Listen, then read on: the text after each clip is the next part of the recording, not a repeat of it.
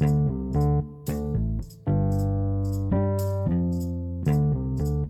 welcome to another episode of Andrew's Amazing Podcast. I'm one of your hosts, James Santana. This time, I'm not joined by my illustrious sidekick, Hunter Van Leer. I am going solo for an interview. I'm sitting down with Chen, famous comic book artist, now breaking out into comic book writing.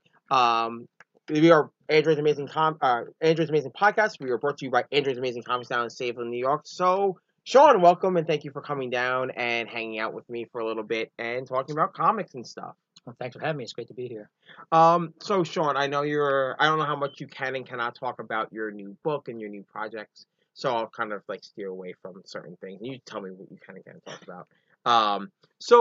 What kind of brought you into working on comics in the first place? Like, what was your first introduction to well, you're an artist. So what was your first introduction to becoming an artist? Well, I liked all the Marvel and DC characters, and my exposure wasn't from comics. It's mostly from TV. So Spider-Man was on the Electric Company, and then Saturday morning cartoons were the Justice League. So I loved superheroes, and I saw the comic version of Spider-Man in the Washington Post Sunday edition. And then I think someone brought me my first comic, and it really blew my mind that there was a whole magazine pamphlet that has all those superhero characters. So that really blew my mind, and that it started there. That's awesome. That's really cool. Like, normally, like when I talk to I've interviewed other people, and talking even to the fans and stuff, they always, oh well, I read the comics and I just wanted to emulate the comics. It's really cool. It's finally cool to see someone that saw it in live action first, and then went into the comics. It's actually a rarity now, so it's really cool to hear that. So what was your first major book that you wanted to work on that you finally got to what would be a dream book that you got to? I'm trying to rephrase this properly. What would be a dream book that you would want to work on that you haven't got to do yet? That I haven't got. I guess I always liked the X-Men over the Avengers. It seemed to be like a cooler group of people. I did do X-Men the End with Chris Claremont. That was like 18 issues long. I have that entire series, by the way, and I love that series. So yes. I guess what I wasn't thrilled about was it's not the regular title. Mm-hmm. So they're all like really, really old and running around. But yeah, I guess that would be my favorite. But I got to do Wolverine. I got to do Iron Man. I did some Elektra and some Spider-Man and a lot of Avengers. So I can't complain. So I guess the only one there was just like the X-Men regular series. Cool. Again, as a big X-Men fan, as everyone knows on the show, I'm a huge X-Men fan. So yes, and I love Chris Claremont. As despite what I was saying before, I do love that stuff. So yeah, X-Men the End is one of my favorite series. So outside of not getting to write X-Men, what would be, since we talked about X-Men and Marvel, what would be a DC property you would like to work on? Well, I guess everyone says Batman. I think if I were to look at my work, sometimes I have trouble with like the heavy, moody black areas. So I guess I'm more of a Superman guy than a Batman guy. Like, this is right up my alley. I feel like this interview is written for me. It's great. So, what were so because you're being an artist and everything, who are some of your inspirations or heroes that you look up to as an artist? I know you can talk to everyone and they give you a million different answers. But like, what were some of your artistic heroes that you look up to? Well, early on, I was really into when I read Weapon X, really into Barry Windsor Smith, and I pretty much got to work with him when I went to Valiant. He was my mentor over there, just trying to get me up to speed to be able to draw comics. So there was that, and then soon after that, I think I really fell in love with Travis Sherritt's work and his Wildcats, and that really stuck with me for like a decade or even more. Even to this day, I still love it. That's cool. And then after that, I think Olivier Coipel was a very big influence, and every time I discover one of these guys, I fall pretty hard for them, and I really take a deep dive into their work.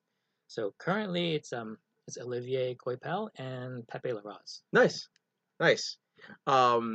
So we talked about, like, since we kind of hint at your comic book like history as a artist. What were some of the favorite stuff what were some of the standout books in your opinion that you worked on throughout your career? That I worked on, I would say Iron Man is probably the most important one because that kind of put me on the map. I think it was at a time when people were looking to see who was going to take over Iron Man when it came back from image in the Heroes Return series. So when I got on, people were looking at because I was like a big event, and I was on it for 3 years, and it pretty much defined my style because I do a lot of mechanical things really well, like technical stuff, Hmm. and less of the anatomy, organic stuff. So it kind of played to my strength, and I made the most of it, and it was on for a long time. So that's probably like the most important book to me. Nice.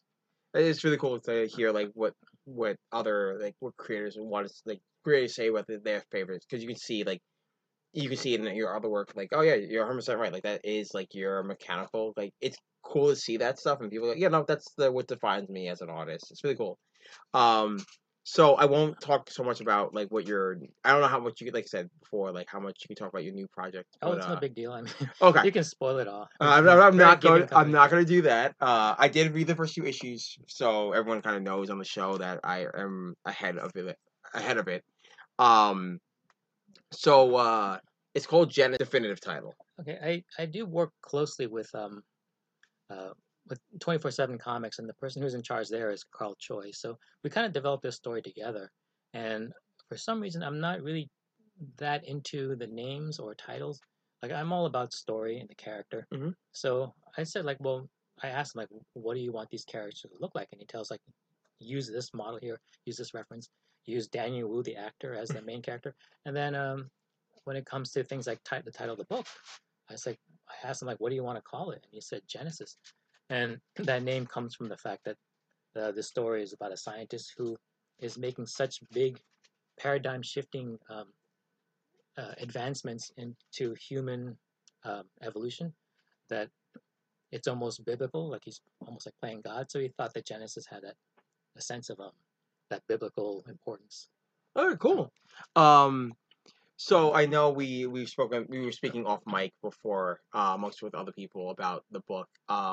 And one of the things we keep bringing up is that not one of the antagonists in the system is Bubble World, which is a kind of a side like a parody of Disney. Was that always the intention from the like get go, or was that like oh hey we need a bad guy and then it flushed out to becoming Disney like a Disney parody later on? uh, so the way this story came about is I did a piece of artwork, just an image of a robot gorilla and this young robot girl, and it was really just about that image, and it seemed to imply a bigger story. Even though it didn't, it was just like a pinup shot that I did for fun. So he said he wanted to make the story about this. Since there was a big robot gorilla, I just kind of thought it just seemed to make sense that it was like an animatronic from Disney that didn't have its outer skin on.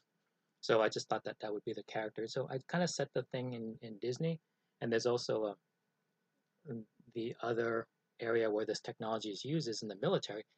And I just like the juxtaposition between the military industrial complex and the entertainment industrial complex that they were so separate, but the fact that they have a common denominator in this one person and this technology, I thought that there was a story there. So that's kind of why it's Disney, corrupt Disney is in the story, and also the military.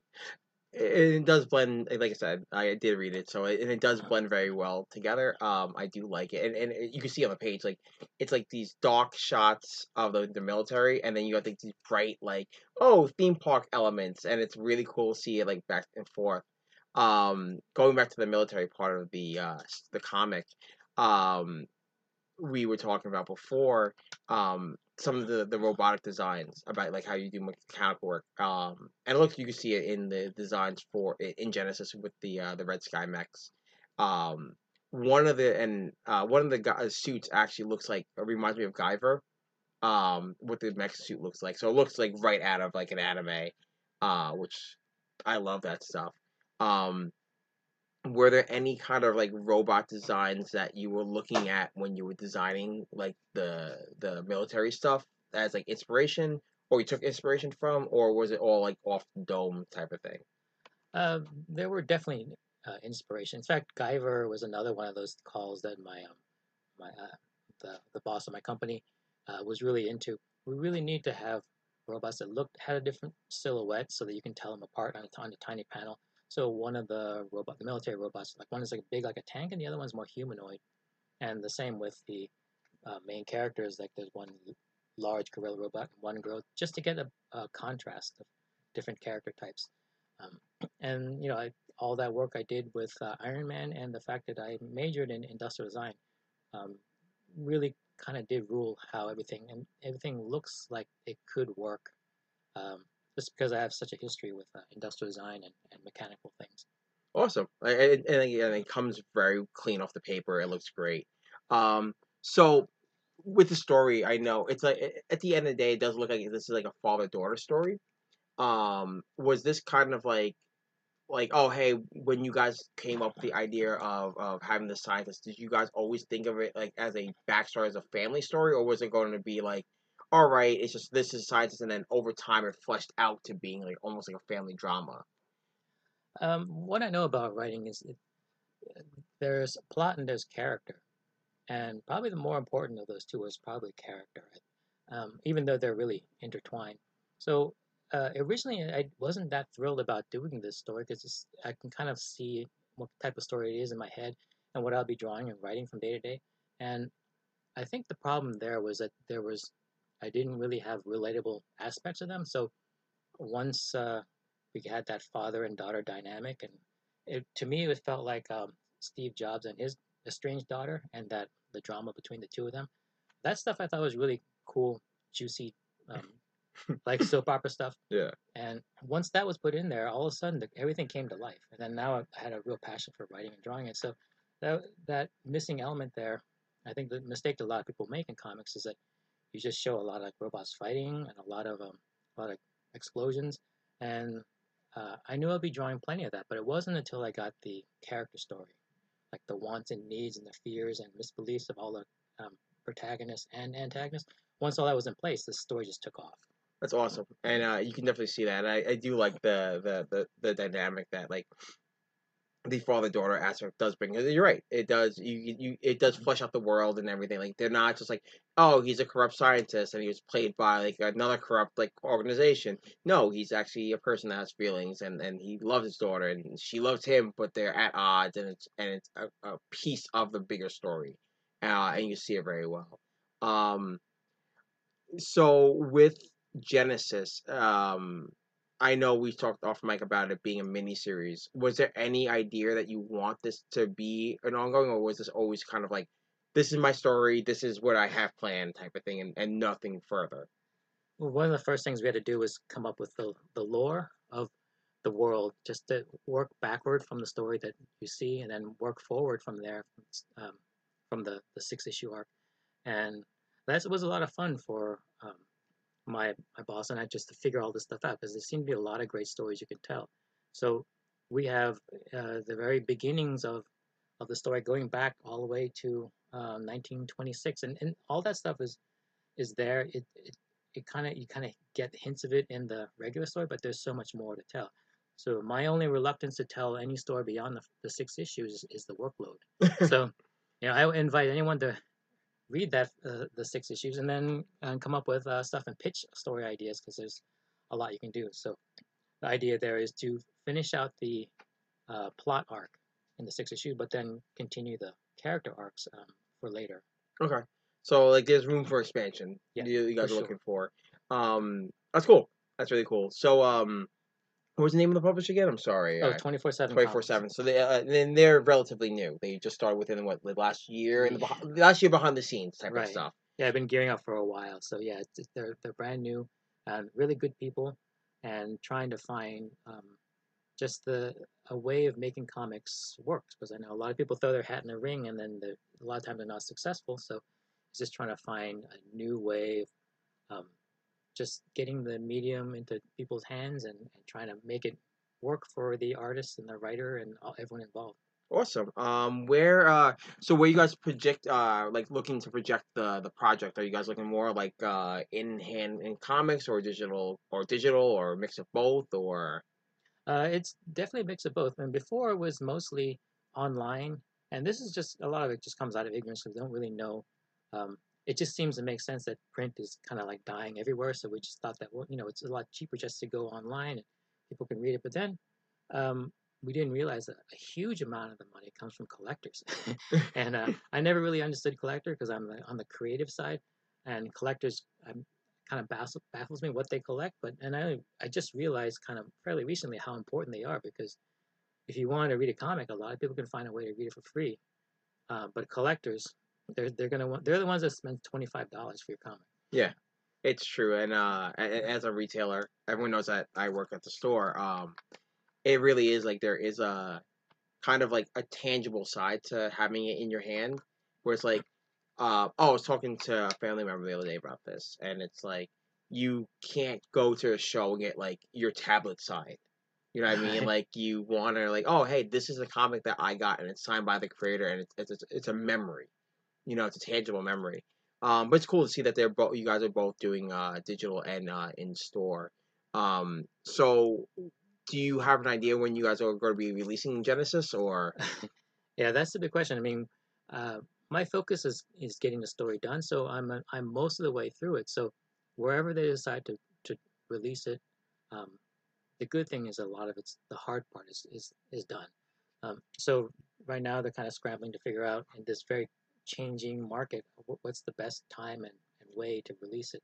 So it may be a Kickstarter, but I think we just have going to make an announcement soon. But for now, I'm just concerned about finishing up the story. Awesome. I won't keep you that much longer. I know this is it's always going to be a short interview because Sean's been here for like 2 hours already, hanging out with us at the store. But anything else you want to pimp out before we wrap up this mini interview episode? Well, if people are interested in my work, I'm on Instagram. That's Instagram at Sean Chan Art, and so that's what I post pretty much daily. Anything I'm working on, and you can kind of keep up with all the news and what I'm drawing that day. And then I will make an announcement about when, where, and when Genesis will drop. Awesome. And guys, I will have all those links in the description below on all the goodies. And guys, thanks for listening to me doing a solo episode for once. You can head over to our website, androidscomics.com, to check out those previews and new releases. Follow us on Instagram at androids_comics, the podcast, Instagram at Androids Amazing Podcast, and Twitter, Androids Amazing for update news. Don't forget to subscribe, leave a review, and share with a friend. Always support your local comic shop. Thank you, Sean, for coming down and spending so much time with us today and helping me spoil your book. To everyone, guys, check out Sean on all social media and make sure you pick up your copy of Genesis when it drops. And we will see you guys hopefully next week on the podcast. If not, this is a cool bonus episode. See you guys then. All right, thanks a lot for having me. Of course, you're welcome. Take care, guys. All right, bye.